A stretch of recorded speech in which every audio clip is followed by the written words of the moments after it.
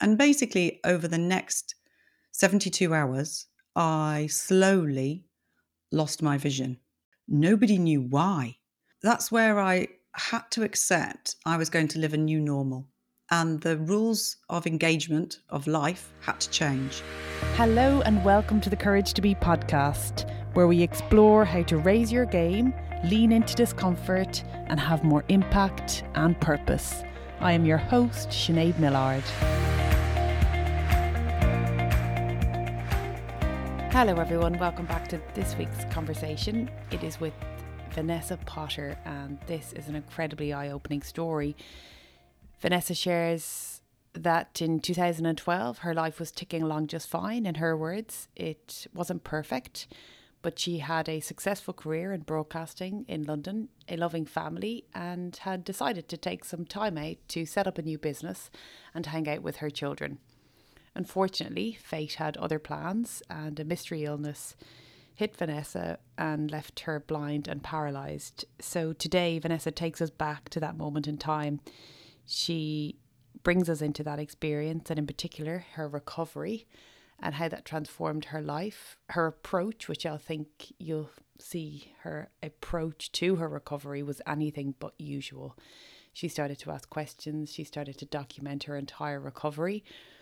An approach that took her to various different places, one being a collaboration with Cambridge neuroscientists, which we hear about today. Also 2 books, a TEDx talk, and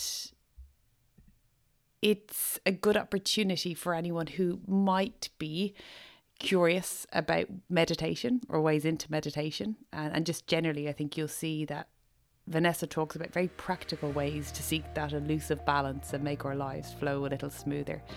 So I'll hand you over to my conversation with Vanessa. Vanessa, it is so lovely to have you here. Thank you for having me on. Yeah, I met you. When I say I met you, we had our first conversation a few weeks ago, and I think we ended up speaking for a full hour. And afterwards I said to my husband, I think we should have actually recorded that because I got so much from it and it was so incredibly enjoyable. So it's great to have you back, and this time, of course, to share our conversation with listeners. And if I may, let's dive right in and go back a little in time. So back to 2012. Can you maybe paint a picture of what life was like for you at that time, personally and professionally? Yeah, so 2012, I was a pretty stressed out TV producer working in the London advertising industry. I had 2 very small children. They were aged 2 and 4, and I was doing that impossible juggle, trying to, fulfill my career, which I was doing pretty well in, but also put some time into the family. And I was getting fed up of collecting sleeping babies and, taking them home in their pajamas. So I'd managed to wrangle a really good deal. I'd got a job where I was freelancing, but I was also managing to take the summer off. That's the whole idea of being freelance. You take time off. So I was just coming through the other side and getting life where I wanted it to be. And of course, fate did that fabulous thing that fate does and goes, no, I'm going to change all of that. So that was the setup. And my daughter had just started school. She was joining reception. And in September, I had a really horrendous bug, like flu, but not. And it knocked me out for 2.5 weeks. I was really quite poorly. And I was just coming through the other side of that. And then, just tragedy hit. And it all started on a Monday morning. I woke up feeling strange, a bit woozy. Weirdly, I knew there was something really serious wrong, but in that kind of intuitive way. But then, of course, you kind of override that. And I did go to the doctor, and the doctor just kind of thought, stressed out mum, busy job. And I did spend a day at hospital. They did 1 million tests, and they couldn't find a thing wrong with me. And that evening, I went home, and I remember doing going to bed and just going, go away. Whatever this is, just go. Unfortunately, it didn't. The next morning when I woke up, I realised quite kind of objectively that I'd lost about 70% of my vision. And this was frightening, but at the same time, I was intensely practical. I think that's partly the producer skills kicked in, partly being a parent. And so I packed a bag and we rushed back to hospital. And basically, over the next 72 hours, I slowly lost my vision. And what happened is my vision went into like a halo, and that halo got smaller and smaller and darker until eventually it was a pinprick, and then the pinprick went. At the same time, and this was quite a lot to fathom and to take in because it was just happening so fast. And so my brain was kind of almost not processing this because at the same time, my body was being taken over by paralysis as well. So this started in my fingertips. They started feeling just numb and a bit strange. And then that spread up my fingers. And actually, I think I kind of tried to avoid this because it actually happened in my feet as well. And we didn't know until I tried to stand up when I was being examined by one of the many, many doctors that we saw. And I couldn't. And that was very shocking. And that's when I sat down and my husband, Ed, went, "You're really ill." Mm. And I think that's where it just dawned on me. And then it was like, well, how ill? What's happening? And nobody could tell us. And one of the things that was kind of quite frightening, aside from the fact I was blind and paralyzed, was nobody knew why. Nobody had any answers. And I got a sense of this kind of quiet, suppressed panic around me that here they've got a young mother. I was in my, just turned 40, and nobody knew what to do. And so that was a very destabilizing, very horrible, horrible time. And thankfully, my vision did hit rock bottom, but then started to return. And that took a long, long time.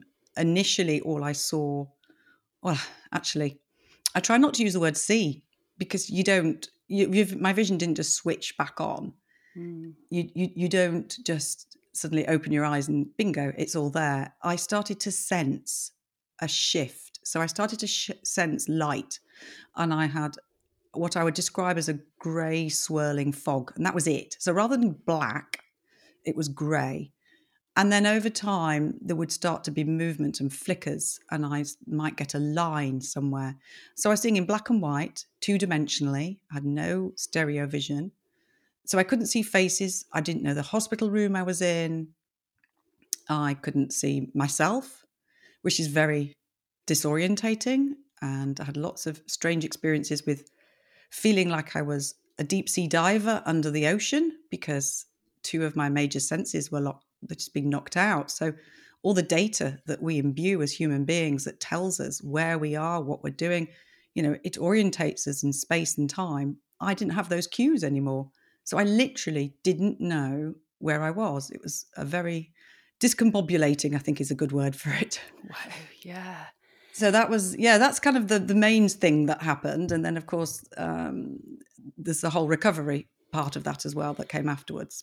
Yeah, and I think first up, I mean that's what an incredible story. And I think the recovery, I'm also having had a brief conversation with you, kind of in my head, it's almost like how did you engage in the recovery? Because that's what I feel. I get this sense I'd love you to bring to light and paint a picture for our audience of what that recovery looked like, and perhaps that can range from, am I right in saying you were 16 days in hospital and then from there going home? Yeah, I was actually in hospital for a remarkably short time, if you think what had happened to me. Yeah, the recovery is where kind of my story kicks in, really, because that's where I had to start living and being aware of myself in a different way. I had to adapt. While I was in hospital, I started using my mind and my breath in a very conscious way.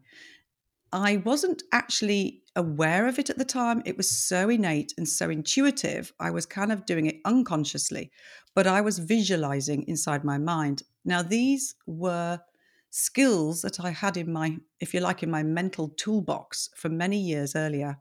Well, not that many years, actually. I'd used hypnobirthing for one of them with my son, and I'd had a great experience and had an amazing birth experience. And so I knew how to put myself into a hypnotic state. I knew I could change how I felt about a situation. And I'd also learned visualization skills, imagining yourself walking through. The classic is a lovely field full of daisies or a beach. And I decided to go to the beach. And so I spent a lot of my time, probably 80% of my day, in a very deep meditative state, lying in my bed, breathing my way onto this incredibly nurturing and healing imaginary beach. Now, you might think that that's just a bit woo-woo and crazy. And actually, if you told me at the time or a few weeks before that I would be doing this, I would have rolled my eyes at you. But I did. I'm almost thinking of that though, as you explain and paint this picture that feels like an anchor, something that you can potentially control in the midst of so much uncertainty and fear. Absolutely. It was empowering because if you think nobody knew what was wrong with me, it took them 2 weeks to get any kind of diagnosis. And at the meantime, they're testing me for brain tumors, multiple sclerosis. It's frightening. So this was something that I could do for myself that didn't require anybody else. And it had benefits. It was powerful. So because my body, my nervous system had gone into, hyperdrive, I was shaking, my body shook, and that's a classic kind of trauma response. And I could control, using my breath in particular, I could control my body shaking. I could reduce it. And in some cases, I actually stopped it. And so that's really powerful. And I did that just by using my breath and my mind. And that was probably the first step I took on this new intuitive relationship with my body, where actually my body, whilst it was also the assailant because I had an autoimmune illness, so this is where the body's own defense system, attacks the body. At the same time, my body was proving to be its own healer. So there was something rather kind of strangely nice about that. Yeah, and it's interesting when you mention that. I'm also thinking of, you mentioned the word trauma, and sometimes perhaps there can be an inclination to want to leave the body in trauma, because, or turn away from it. But it sounds like it was quite the opposite for you. Actually, I did a combination of the two things. So there was absolutely an element of leaving my physical body. So that was the visualization. That took me to another place. Now, that was a place where I could gather my wits, if you like. I could calm myself down, and I was employing my senses. And one of the reasons I also visualized the beach, and I kind of extended this to very much feeling where I was. So I would imagine the sun warming my skin. I would imagine a bird flying past. I would put my toes into the sand and wiggle and get that lovely, cool feeling you get underneath hot sand. And I would imagine all of that and lots of bright colors. Because one of the things I was very aware of was atrophy. So my body, very quickly was beginning to atrophy. And so I was constantly trying to move and stimulate my feet. And I was trying to stimulate my visual system as well. Now, again, I couldn't have told you that's what I was doing. I couldn't have had, a sensible conversation. But I absolutely knew I was saving my sight by practicing seeing. And of course, I didn't understand then that we see with the brain and not the eyes. When I explained all of this to scientists afterwards, they went, well, of course, this absolutely kept your vision alive. So there was a sense of leaving and departing so I could have a reprieve from the horror and the trauma. And it meant that when I returned to my body, I could cope a bit more. There was a sense of visualization in terms of that stimulus of the visual senses. And then there was a hypnosis, which was the changing my beliefs, rewiring the fear and changing the fear actually into curiosity. That's where the curiosity started. I thought my only way to get through this is to be curious.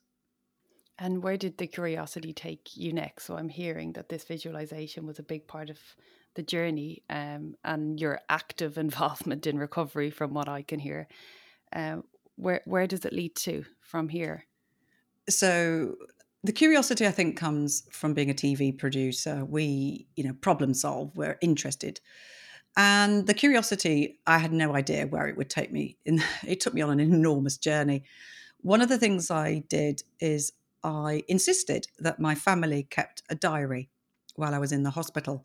And this was recording everything, every kind of detail, from who came in, what their names were, what conversations we had, everything. Because I kind of knew that I was going to be using all of this information. And as soon as I came out from hospital and I started recovering at home, I was doing lots of experiments because this curiosity I just knew was my drive. And so the experiments were testing how much my vision could come back. Because one of the most frustrating things is it was easy to measure my physical improvement. So I lost the ability to walk. I couldn't feed myself. I couldn't hold a knife and fork. As my mobility started to return, I could hold a fork. Well, that's measurable. I could walk 3 steps. Yesterday it was 1. The next day it was 5 steps. So that's measurable. Vision isn't measurable. And so this was very frustrating for me, and particularly as a TV producer and someone who is visually orientated. So the curiosity was like this motivation to understand and to also log the changes. And when that meant when I could register changes, so for example, I started looking at a shower gel bottle in our shower. I didn't realize I was a scientist at this time, but this is a very scientific thing to do. Yeah. I put it in one place and I looked at it every single morning, and I logged, and I had a little dictaphone that I was using to record because I couldn't see anything. I couldn't write in notebooks. I was legally blind for 4 months, and I would dictate the changes. So today I can see the left-hand side. I can see a curve, and I think there's a dark blob at the bottom. 5 days later, I'd realized I get very excited. The dark blob is a label. I can see there's a section of a label. 2 weeks later, there's white lettering on the label. And this is how it went. And I did this for 6 months. So you're recording this Yes. audio and saving each day down. Right. Yes. Amazing. And I'm recording not just the experiments, but also how I felt, how much I walked. So I'm recording the whole recovery journey because I knew somebody somewhere was going to be really interested in this. If I was, someone else would be. And eventually I went to Cambridge University and pretty much knocked on the door there and went, look, I've had this incredible experience. It's a year on. Can I talk to you about it? Because I really think there's something that I've learned a lot from this, but I think you could learn, are there vision scientists who want to talk to me?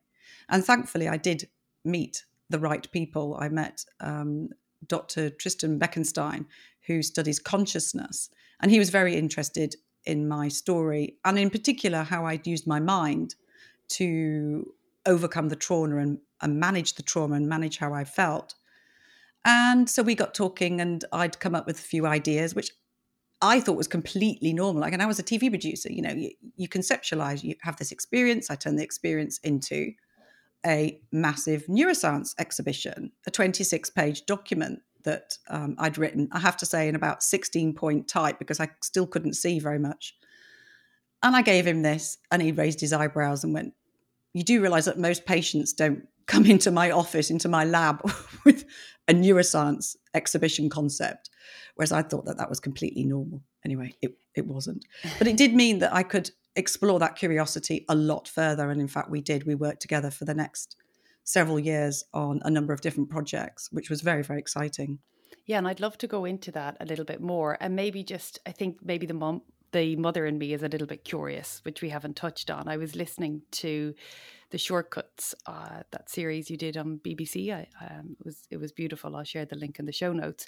And I just like, if I may, just read something that you said, which was really beautiful. I can't see, but I am still being their mum.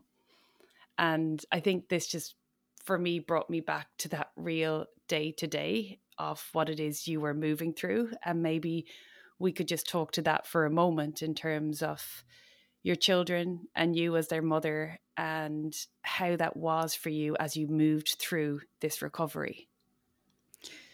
Yeah, that was very powerful. That's where I had to accept I was going to live a new normal, and the rules of engagement of life had to change. And my children became my teachers. This was an extraordinary shift, and there was a lot of trust that had to go, and I had to let go of a lot of control. And also my definition of what a parent was had to change. It wasn't about being a successful TV producer and earning money and running around. It was actually about allowing them to help me help myself. And so this shift happened by things like we had a lot of physical and tactile contact because I literally couldn't see. So my children became my eyes, and they learned how to help me help myself. So this would be things like I would be feeding my little son apple crumble, and he would make it difficult, and it wasn't to be awkward. It was to test me. He'd move around, so I had to see where he was. There were little sods. They used to steal my walking stick, and they'd stand at the other side of the room and they'd tap it. So I had to hear where they were, and they'd giggle, and I'd hear the pitter patter of feet running around. And my recovery had to become part of our lives. We just had to embrace it. And I remember my mother telling the children, you've got to tidy up your toys. You can't leave them on the floor. Mummy will trip over. Well, they didn't. Nobody tidied up the floor. And so I had to learn to navigate those toys. And so we all had to adapt and learn this new way of living. And there was another thing I used to do with my daughter. She's blonde and was very, very, both my children are blonde. And so they don't have very dark eyebrows. And we'd have this game where every day she'd come home from school and she'd jump on my lap and she'd put her face right up against mine and she'd go, can you see them? And we'd have this game where I would squint really hard and try and see her eyebrows. And so the children became a measure of my vision, but they also became a measure of the levels of compassion that we had to have in the house.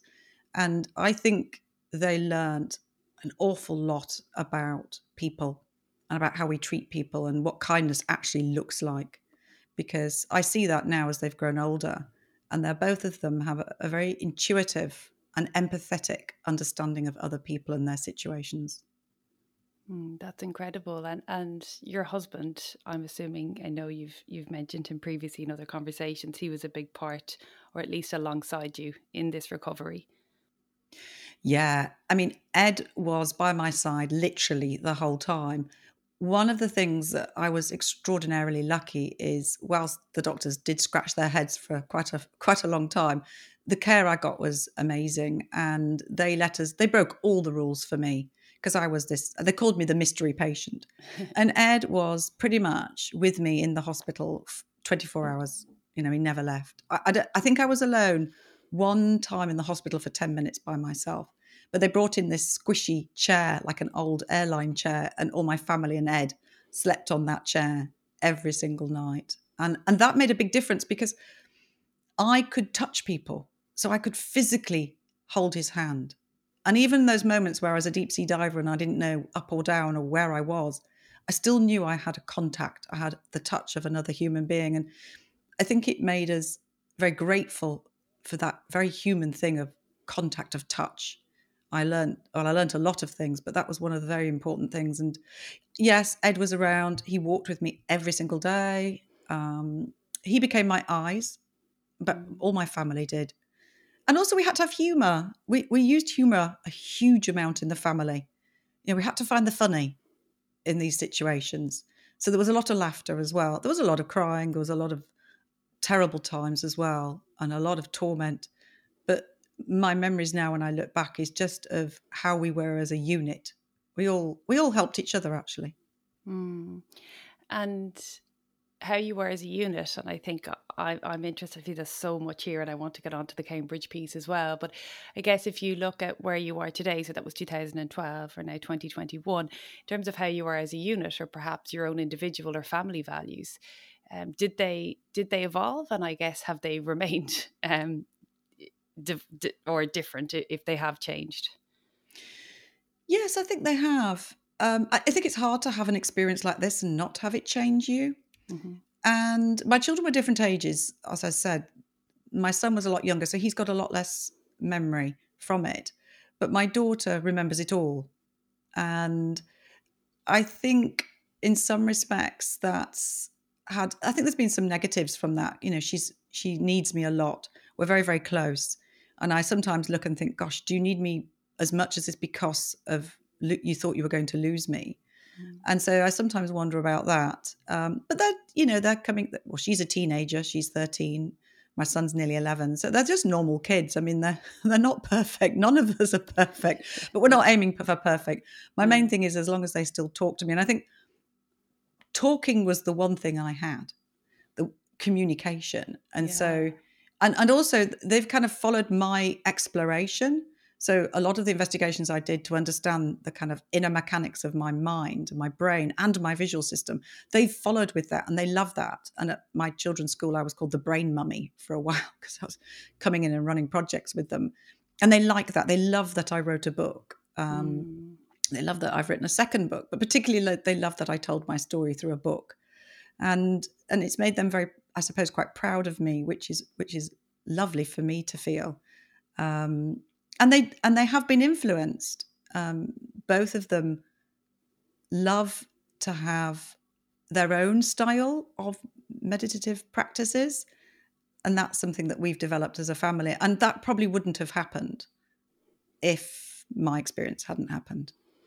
Yeah, and I want to get on to that actually and delve into some of your insights on that. But I pulled you away a little bit there from Cambridge University because I had that urge to ask that question. But if we can go back to that point in time, did you become an experiment? What happens? Yeah, I was both the guinea pig, if you like, and I was also the researcher. And that's kind of this tandem role I've played. So just to backtrack and explain what that whole collaboration with Cambridge was about, I wanted to show the world, the public, my beach. But as I explained to the scientists, I didn't want them to just, I don't want to show you a picture of a beach and go, I imagine that. That's not what this was about. I wanted them to come inside my mind and I wanted to show them what my brain activity looked like while I was visiting and thinking and imagining my beach. That was far more powerful. And that, as consciousness researchers, was what interested them. So we used a technology called EEG, which some people will be familiar with. It's where you have little electrodes attached to your scalp. And if you've ever had any time in hospital, chances are you might have had one of these tests. And this is where it records and measures the live brain activity that your brain is emitting. And this can be very informative. It's used as a diagnostic tool for things like epilepsy, amongst other things. But it can also be used to record the visual centers. And so I had this in the hospital. And this is where I got the idea from. I thought, well, if you can record if my visual centers are firing and if they're alive, can you actually record if I'm thinking, if I'm imagining a beach? And so that was my question. And the answer was yes. And this is meditation. So the exhibition that we came up with hinged on my story. And what we did is we invited members of the public to come into an exhibition room where we hooked them up to EEG headsets and we recorded their live brain activity while they meditated. So to do this, we did a baseline, and that's where we just asked them to close their eyes and think, make up shopping lists, imagine what conversation you're having when you go home, that kind of thing. And then we gave them a guided 5-minute mindfulness track, and they followed those instructions for 5 minutes. Afterwards, they came out of their little darkened room, and I'm really shortcutting a very big experience here. Yeah, I worked okay. with a load of graphic design and video students, and we converted those mindful brainwaves into music and moving art, into visual animations. And so we got to show people what their brain looked like while they were meditating. This was extraordinary because most people came in going, well, I can't meditate. I don't know how to do it. My brain won't do this. So that a lot of people were negative about it or curious. And then we would show them these two screens, one with their brain thinking about shopping lists and the other one where they're meditating, and they were really different. And that was incredible. We had 120 people come through the exhibition. It was launched at the Cambridge Science Festival in 2015.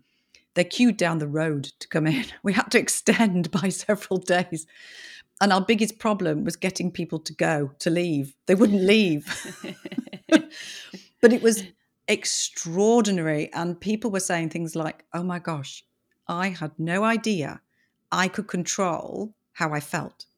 I can control my state of mind. You've just shown me. And this idea of having tangible evidence, someone described it as seeing their own soul. I mean, it was very profound. And we had a psychologist who was on site who went and talked to people afterwards and did interviews because people needed to talk about it. It really was like touching this part of your own psyche that you never have access to. And yeah, it was enlightening for a lot of people and very exciting to be part of. Yeah, and you said excited that they could control their mind. So I guess for the audience listening who are perhaps jumping up and down to find out what that looks like, what does it mean? Can we control our mind? How do we do that? What does it look like? What are the benefits? So it starts with self-awareness. And for a lot of people, self-awareness was the big kind of like wow moment for them, which is just sounds crazy, but I've got a brain. We go to the gym, we exercise at the gym to get ourselves fit. We go to a swimming pool, to do cardiovascular fitness, but we don't look after our brain. We don't pay attention to what's going on, the contents inside our mind and how that is impacting our thoughts and our behaviors and how we feel. And this idea of being able to be, first of all, just be aware. A lot of people had never been aware of the barrage of thoughts that were just flitting through their mind at any time. A lot of people had never sat still by themselves, with themselves for 5 minutes in the middle of the day. Even those exercises, just doing that was monumental, because they used to come out of having done the exercise and they were all they went in giggling and laughing, a bit nervous, having this thing stuck on their head. It was a bit strange.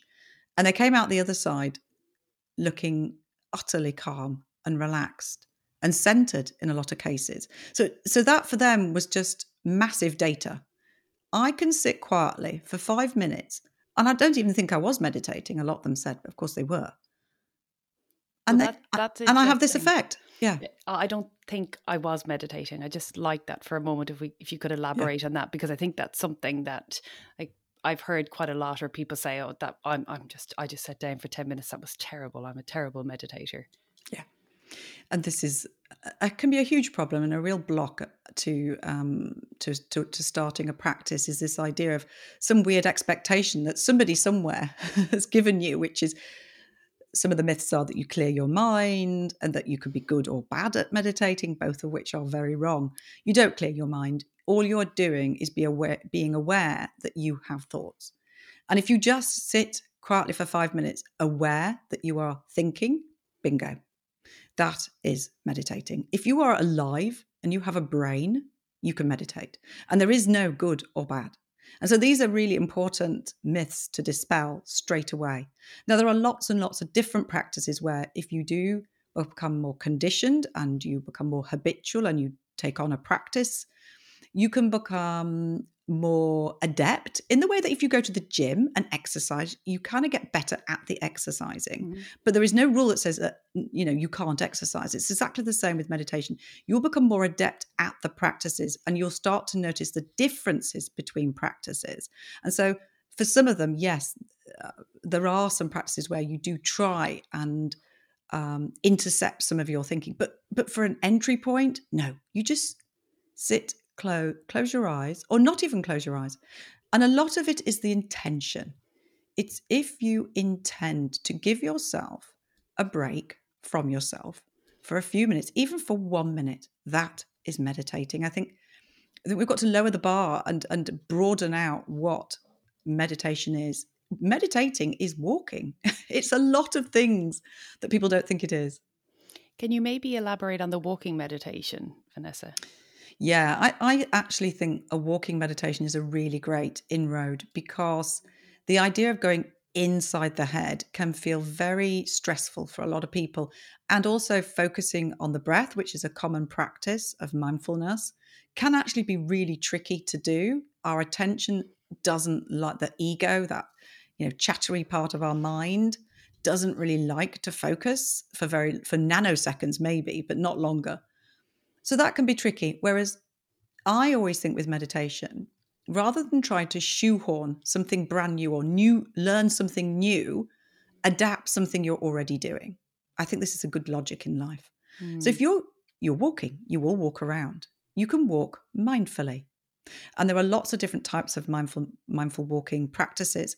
But the general idea is that you are consciously, with intention, putting one foot so slowly down after the other. And the idea is to feel. So as you put your foot down, you will feel all the sensations. And I can guarantee if you've never done a walking meditation, you can actually just start with a standing meditation, which is just to stand and lower your attention through your body to your feet, and you'll go, oh, my feet feel quite hot. Quite often your feet feel hot, but you don't know it. We're disconnected. We're just these heads walking around. But this way of grounding and anchoring yourself back into your body is very powerful. And just acknowledging, oh, my feet they feel a bit sweaty, a bit, not sure about that. Or they might feel cold. You might go, I've got quite cold toes. That is meditating, because you are focusing your attention intentionally on your body. And that's a really calming exercise. It also gives you this a way of settling yourself in time and space. So you become aware of your surroundings. By doing these practices, you expand rather than contracting in life, contracting, making things smaller and tighter. You open up and make things bigger and larger. And if you think of it in terms of that, I think that can be quite helpful as to what a meditation practice is and what it's bringing into your life. Yeah, and I think on that, without being too, like, part of me, the question in my head is, what are some of the outcomes that one could get from meditation? And I know there's never one answer to this, right? But for listeners, I mean, you mentioned calm and centered when you spoke about non-meditators and some of the benefit that they experienced afterwards. Have you any other anecdotes or stories to share as it relates to some of the outcomes? So the outcomes were the reason why I wrote my second book, and I gave myself a tick list to go and explore after the Cambridge exhibition, and my curiosity did not die away. It got fired up because and this is kind of where I'm coming to with answering your question. There are lots of different ways you can interact and train your mind, and training your mind is what meditation is. And so, you kind of really need to be honest with yourself about what it is you're looking for, what you want. Now, what you want when you start off is very likely to change.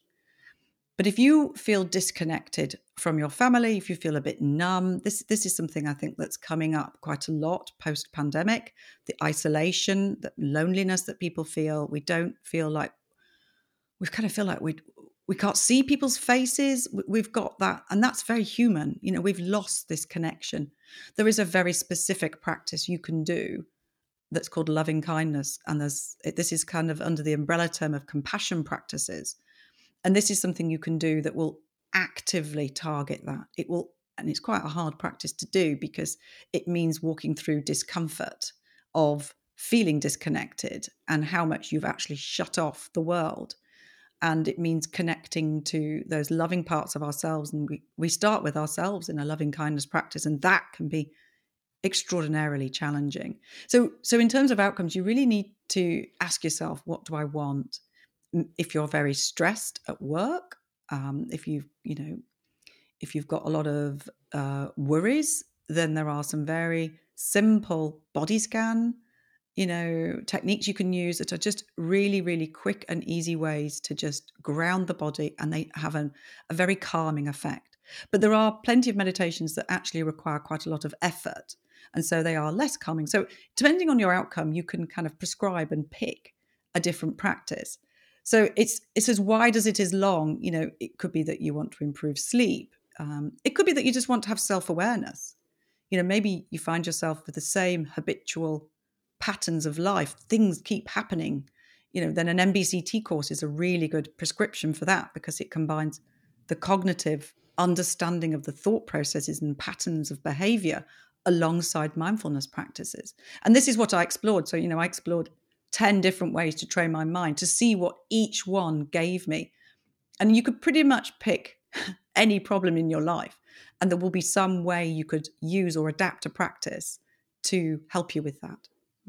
Absolutely. And I think maybe just speaking from personal experience as well, I think for me that the starting point was just creating more space and moments of solitude, and be that sometimes a little bit longer, 5 minutes, 10 minutes, sometimes 2 minutes, and then almost seeing what that process did for me.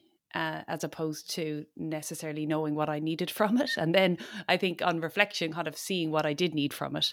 But it was almost like just an engagement with it and there was obviously something within me that was calling for that solitude and that space to actually begin to explore it. But yeah, that's just to share something that may or may not resonate with Totally. others. And you know what? I don't think we can be hard on ourselves. If you don't know why you want to pursue a meditation practice, but you've got an urge, or there's something that has come onto your horizon, you've suddenly become open to it, it doesn't matter. You've just got to walk through the door and practice and try it, because there will be something you learn. And I think one of the things with any meditation practice is we've got this assumption that you just sit quietly for 5 minutes by yourself. Whereas actually the practice is about your life. It's about making your life easier and better, and making you the best version of yourself that you can be. And I think we sometimes forget that these practices are meant to bleed out into your life and affect and ripple into, the people that you know. And so I think looking at it in isolation is sometimes part of the problem. I wish that we in the West had a much more collective view of meditation. In Eastern practices, they have something called the Sangha. This is a Buddhist term, where you have this community, this support network around you. And it's one thing I think we get very wrong in this country, and in the West in particular. We do it in isolation, whereas actually meditation can be difficult because of and you just touched upon that, the insights that start to come. And they can be curveballs, they can be things you didn't expect. And it helps enormously to be able to talk about that with other people. And that fleshes out the practice, fleshes out the things that are coming up for you, and also helps you realize that this is also incredibly normal, and that not to judge your experience. Your experience is your experience. But if you do that by yourself on the sofa, that's hard, doing that by yourself. Yeah, absolutely. And I think as we come to a close, Vanessa, I'd love to hear just a quick summary of this book and when it's launching. So the book is called Finding My Right Mind, one woman's experiment to put meditation to the test. It feels like quite a long title, nice. but that's kind of what I did. Yeah. On the back of the exhibition, it came on the back of a lady asking me a question. And she came out of the exhibition and she said, well, that was mindfulness. Okay. But what about all these other ways you can meditate? And I knew nothing about meditation really back then. And I didn't like that. So I went away and researched. And then I went and pitched an experimental idea to the scientist again. And I said, I want to go and spend a couple of years. It was supposed to be 18 months, actually. It was 3 years in the end, with an EEG headset on my head. And I want to try 10 different types of meditation. And they went, fantastic. And so we designed a study around that. And it's a PhD project, which is just coming to a close at the moment. Not for me, for a researcher called Barbara Jacks. And it's just been the most extraordinary experience. And the book chronicles that. So the book is basically a gateway to all the different ways you can train your mind, from MBCT, so mindfulness, to the compassion work I've mentioned, to Zen, Kundalini yoga, Vipassana, which is a silent retreat, through to psychedelics, which was the last chapter, which is a pretty big chapter. Yeah. And so it's very much, I'm not teaching you how to meditate per se. There are lots of great books on how to meditate. This book is what happened when I tried. And it's hopefully relatable in that it's warts and all. It's all the places I fell on my face, got it wrong, and all the insights that I learned about myself from doing this. Brilliant, Vanessa. And just very quickly, when is the book available to order? It comes out on April the 29th. It is available already now to pre-order from any good local bookshop. I would always send someone to a local bookshop, but you can buy on Amazon, of course. Wonderful, Vanessa. Thank you so much. It's been an absolute pleasure. Thank you for having me on. Thank you so much for listening. If there's something that you've heard in this episode that has resonated with you, or perhaps you think it could benefit someone else, then please do share this link or start the conversation. If you haven't done so already, click on the subscribe button in your listening app. And as always, I really value your feedback, so please rate and review this podcast on Apple Podcasts. And for more information, full show notes, links and resources, you can pop over to my website, sineadmillard.com. See you next time, back here on The Courage to Be.